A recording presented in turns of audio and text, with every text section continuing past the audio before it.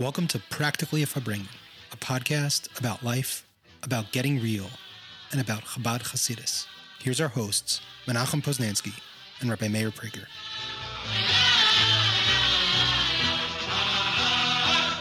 Practically a Farbrengen, welcome back. Here we are, ready to complete Perek Yud Aleph 5 weeks in. Really grateful. Before we get there, do us a favor, if you're listening to the podcast, it really helps us to give us a 5-star review and subscribe to the podcast. And share us with your friends. If you want to reach out to us, you can reach us at consciouslythepodcast@gmail.com. We love questions and we love interacting. Okay, so it's been a journey. 5 weeks, 5 episodes on Perek Yud Aleph. This is for sure, I think, and this might be the best, even though they've been all so great. And it's auspicious because it's Yud Shvat this week, and Meir mentioned it in the episode, even though we recorded this a few weeks ago. So here it is. Okay, Practically a Farbrengen, we're back. We're in Perek Yud Aleph, still here, 5 weeks in Perek Yud Aleph, which is a funny thing. It's an odd thing. It seems strange. We spent more time in Perek Yud Aleph than we did in Beis, and we said that Beis was the most complicated. So it gets you wondering. Over there is knowing the potential. Potential is less words. We're not so familiar with it. We know who we really are. Over here, this is already people with issues. This is where you find in the recovery programs that talk about hearing someone tell your story. It's like the Alter Rebbe is telling our story. As they say, the devil's in the details. Okay, so we've been talking about the Rasha V'tovlo, the V'tovlo of a Rasha, meaning a good guy, but he does unfortunate things. And we spent a lot of time talking about the different angles of understanding charata and the separation between negativity that's undiscernible and negativity that becomes discernible to others, that others notice, and how that signals to us kind of where we're holding.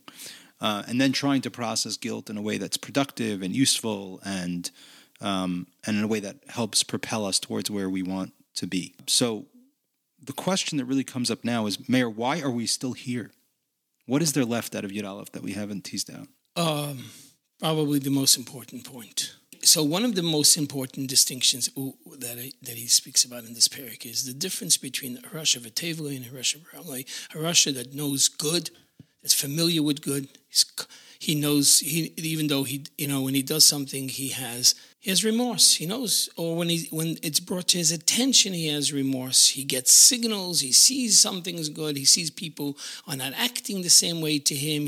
He's familiar that there's something going on over here, or even more positive, where he actually knows what he needs to do. Either which way is he knows good. For Tov, he knows good. He's familiar with it. Tov has an effect on him, and even though he's not acting the way he ought to act, and that creates a guilt, not to destroy the person, but over here more of a positive as a motivator to, hey, next time, tomorrow or next time, you're going to do better. And that's as a motivator. It's a motivator to get the person out of this bad stage that he's in, that he keeps going back. And we discussed why a person is in that particular stage. But then there's this other level, the Rasha V'raloi. Rasha V'raloi is somebody who doesn't get it. He's not getting, like recently I heard about a horrible, horrible situation, an abuser, and in his interview he said, yeah, I'll do it again. Like it was disgusting. It was terrible. I mean, that's obviously an extreme. But the point is that there is a certain level where you're just not getting the signals. People are looking away from you. You're getting they're rolling their eyes to you when certain things are happening. The person just doesn't get it. He's comfortable in his actions, and he's so self-centered, so immersed in a bad place that there is no signals that are getting through to this particular person, and that is a very bad stage. And for that stage, Alter Rebbe has nothing to say about it. It's interesting because there's no words, because he's not getting it. What is it to talk to the person? He's like, I'm a good guy. I'm good. I'm happy. I think, they're not listening. So if they're not listening, who are you talking to? What's the conversation of it? What are we supposed to do with this person? First of all, also, why is the Alter Rebbe even talking about such a person? Why even mention it? The person is totally, blindsided to anything good. He's not getting the signals, even if you talk to him. So if you're not talking, if you can't get through, then what's the conversation? Why even mention him? So interesting that the Alter Rebbe here says something very heavy. He says, even though that person is not getting it, he says, he never has any thoughts that maybe I have to get better.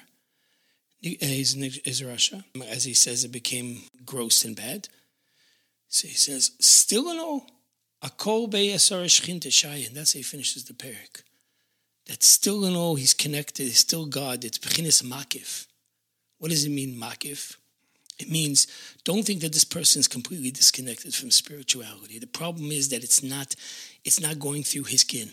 There's a beautiful in Pirkei Avos, it says on every single day, Yotza Baskel, Mahacharev, there's a baskel that comes out of Har Sinai that says, oh, woe to them that are embarrassing Torah, they're not learning Torah.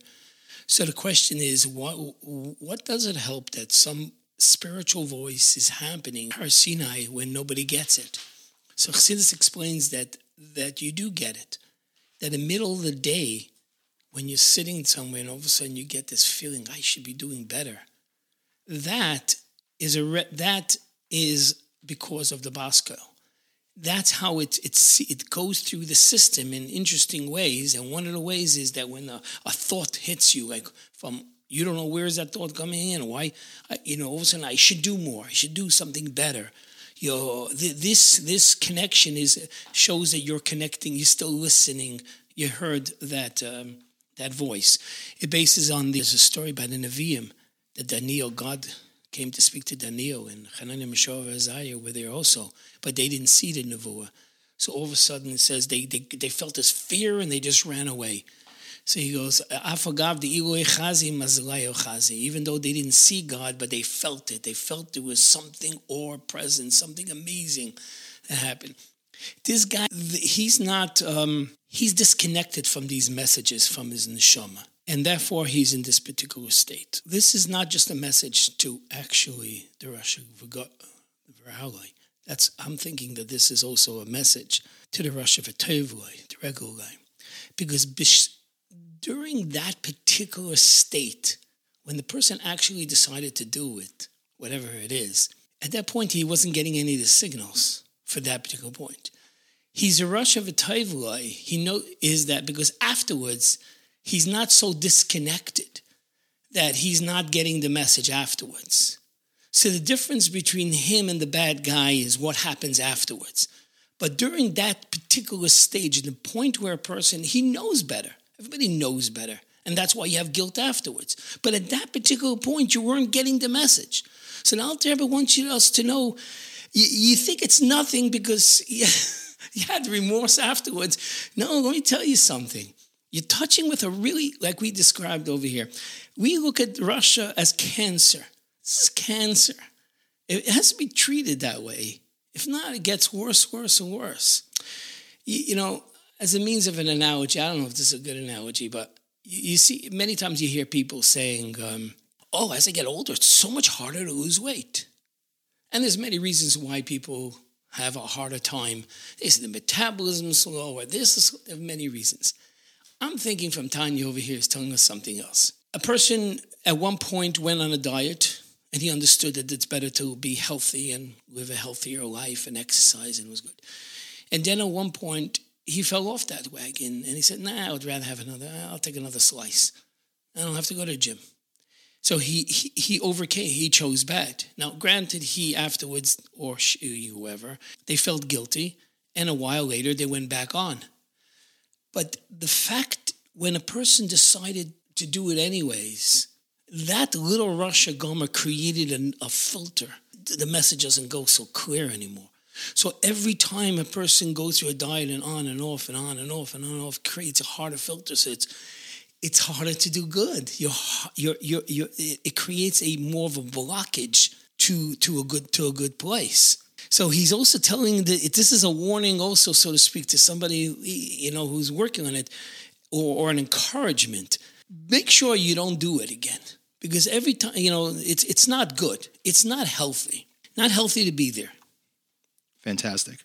Okay, so your explanation here has been really consistent with what we've been talking about the whole time, which is, in addition to the fact that the Alter Rebbe is describing, as we've been discussing, the Shem HaToar, the true nature of these individual categories that he introduces, we've also been talking about the way in which we talked about this by the Tzaddik Gomer, and by the Tzaddik Veralo, right, the Tzaddik She'eina Gomer, that there are aspects of those identities inside of us. And that's, to some degree, the mahalach you're taking here, the direction you're taking here, and that's very, very powerful. You're pointing out that within the Rosh V'Tovlo, right, the Rosh V'Tovlo has regret. He not only notices when he does wrong, but he also is conscientious. He notices when others are upset. He's aware of his surroundings. He's not totally wrapped up in his bad deeds, right? He loses himself for a moment. The Rosh V'Ralo, on the other hand, he doesn't get it.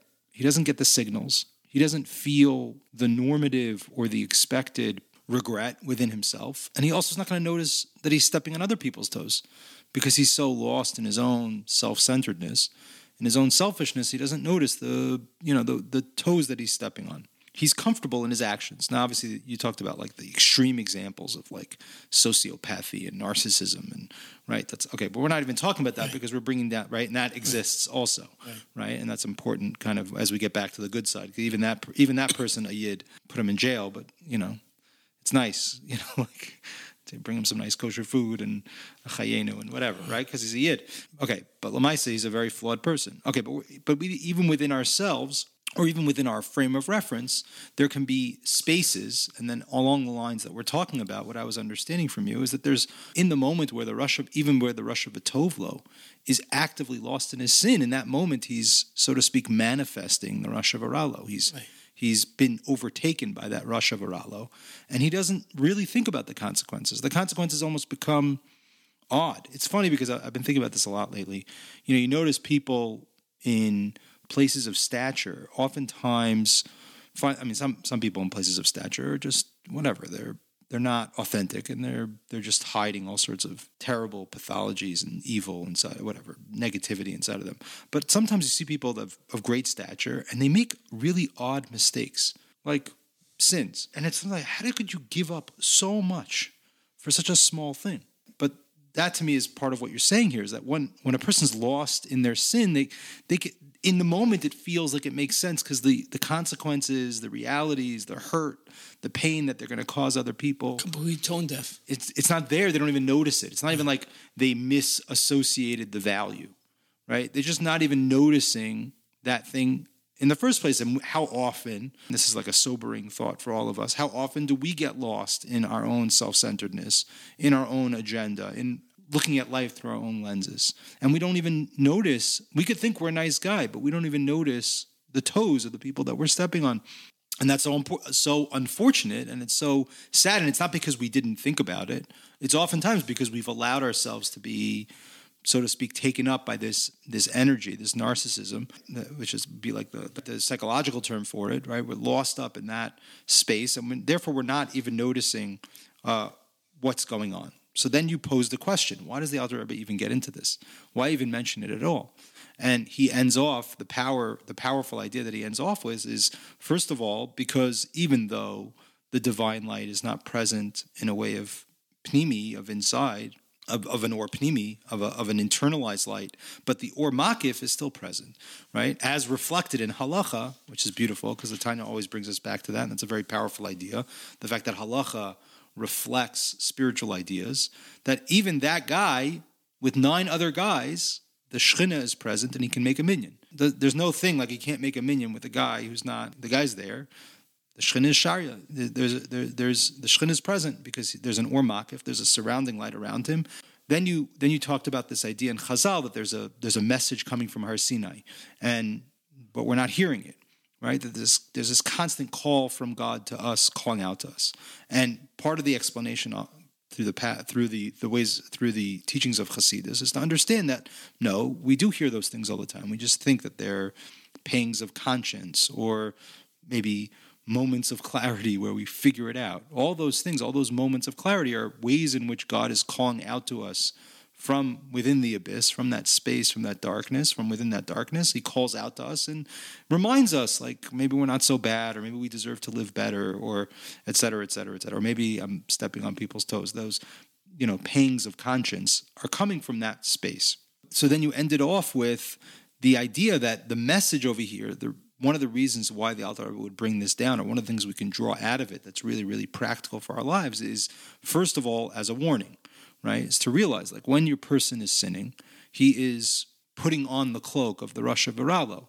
And you talked about the consequences to that, meaning the small choice to engage in an Aveira, to engage in a sin, to engage in behavior that's beneath our ideals, to at least realize after the fact, when we're in those moments of charata, those small moments do matter, because in those moments we're taking on the cloak of the Rasha Viralo, and we're losing ourselves in our self-centeredness, and that has consequence, because that can kind of create a spiraling effect. Okay, so the question that leaves me with is two things. First of all, I didn't fully understand how the message from Sinai was related to this idea of the Rasha Viralo. Right, I didn't fully get that, and also it seems like the Alter Rebbe's also reminding us, as you seem to allude to, but I wanted to ask you to talk about that further, that there's a certain encouragement here as well, right? That even when somebody's lost in that space of Rasha Viralo, there should be a memory that there's an Or Makif around him. So what is the practical takeaway from that? We'll try to answer both in one shot, because it's really the same point. Alter is giving an amazing insight here, and this is almost the heart of Chabad, and that is like this. There's a Rasha Viralo. There are people, or everybody themselves to a certain degree, and let's just maybe at large, there are certain people who are not getting it. So how do you get to them? Get together, make a farbrengen, bring Jews together. Because God opened up a window that breaks through no matter what you did. And that is a kol beyashar shchinte shaye. That even though it says that normally God only rests in a place where you daven, where you learn, where you're doing stuff, you're doing good things. Nope. As he says later on, if there's 10 Jews just being together, just sheer presence of 10 Jews creates a window, I don't know what you want to say, some kind of opening that God created. A portal. To Kedusha. It takes, and there, even if it's a Rasha Gomer, he can get a message. Answering you about, that's my point about messages. Normally, a person in a relatively normal state, he gets messages. You got to get better, and that's how he either stays on path or gets better, because he's getting signals. I got to get better. I got to do something. He's getting the signals. But the Rasha Viralo, or that place that somebody is where it's Raloi, that even a regular person, where he's just not getting the messages in that particular act, whatever the person is, how does that guy change? He doesn't. But they're out there, is not doing with everybody else. Take 10 people, hang out with these guys. You don't have to come there. You don't have to preach to this guy. You don't have to throw things down his throat and force and tell him how good and how bad he... No. Bring him over for a kiddush. Bring him over for a meal. Let him be with other Yidden. Let him hang out with other Yidden. Just being with other Jews is going to take the edge off. And it's very interesting. Where do we know that Edo, a minion, is 10? The Gemara says from Kerch, because that's what it says. Kerch v'adosei. Kerch and his gang. Kerch and his gang is the worst gang in Ter. They were the biggest troublemakers. They revolt against Moshe. God. That's where we learn. Why do I find this so unbelievable? Because I think God made it in a way like a fail-safe system to make sure that Jews will never go too far. Because when they start ganging up together, just the fact that they're ganging up together, they're coming 10, it's going to take some of their edge off. Right. Enough that you see in reality, his sons did tshuva, some of the other guys did tshuva, a lot of them ended up doing tshuva. Wow. And they didn't go, it had a tremendous effect. The Kerech himself was hanging on the side that says, oh, sorry, I did tshuva before going. It had an effect. Where was all this? Why did they change? What happened? It was the fact that they were together. The Yidden are together itself takes off a certain blockage where you're totally tone deaf. You're not totally tone deaf anymore. So obviously, if 10 people are just hanging out, so it takes away some of it. If you're doing more, obviously, it'll have more of an effect. But it's very important for all of us to know that, A, we have to hang out. When you go to the minyan, appreciate the fact that there's 10 people, or any time Yidden come together. I'm with Yidden. I'm changing. Just being here. It's like coming into a spa. It's like just coming into this place. It's a healthy place. And it takes off edge that no matter what I did to myself, this place is going to, it's rehabilitation. And I think that's why it's very interesting, because the Lashon in Tanya is every word's important. You know, once the Alter Rebbe was sitting on a certain period for a very long time, and his brother, it's a big guy and wrote a few for himself. He says, I see you struggling so hard. He goes, yeah, I'm trying to think if it should be with a vav or without a vav. See, he goes, He goes, no. He goes, everything's important. Like, he appreciated it. He says, Vilchein, Omer Azal. And therefore, God, why is it Vilchein? Just say, Omer Azal. You know, that there's always Kedusha, because a Kol Be'yisar Shechin, wherever there's tenders. What was it for Chayin? That's why the Eibishter did this. The Kol Be'yisar Shechin Teshaya is not because he was trying to get a minyan together. Is for the Rosh Gomer, to make sure that we don't lose anybody. And how to keep them connected. Just being there. So the answer to the Russia, or that stage that somebody has, it's not going through, is bring it to the Farbrengen. Or you don't know to bring the Farbrengen because you don't have an issue with it. But just being there, all of a sudden, at one point, something is gonna crack, and you're like, you know what? Why am I doing that? All of a sudden, you're not going to know where it came from. You don't want to come. That's from the Baska, from Hacharav. You're just finally it broke through. Now some of these messages are coming through. This is an amazing, positive thing of how to look at these, at the situation, at ourselves and other people. Also, you're looking at this other person, and he's such a so-called evil person. How does out there finish? If there's 9 people and you bring this guy in, it's the 10th. It's the famous line: Tzibur is Tzadik Beis Reish, Tzadikim Beinim Rishayim. It's a collective of all Jews, and that overrides everything else. As a friend of mine pointed out, that it's Yud Aleph, Perek Yud Aleph, and about the Rishayim also in their Rebbe's Yud Aleph Nisin. And Yud Aleph Shvat, the first day of the Rebbe's Nisias, is in Hayom Yom. Oh wow! Is about Moedani. That why do we wake up? We say Moedani before anything, before Negavas or anything. Why can you wash your hands? Take off the tumah. No, it's a statement here. The Moedani, that first thing of it, just admitting, knowing that the Jews. Thank God that I'm Jewish. Is so powerful. There's no tumah that can affect it, and no kedusha will make it holier. It's purest as pure can be, and that's when and sometimes it takes kerech and adosai to bring that out in Yidden. Where are we going to minyan? It doesn't say. Well, it should say by when they were makabel the ter, some other great thing that happened. No, the minyan we learn from kerech and adosai.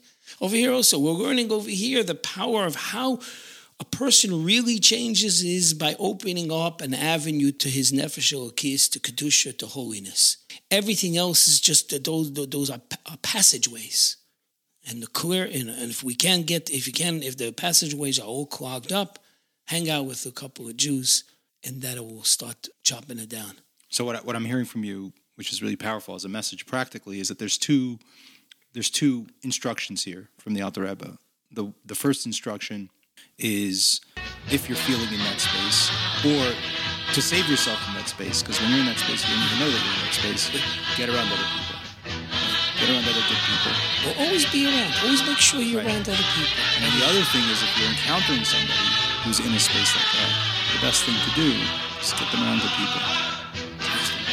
Get them around energies. Someone asked me that yesterday.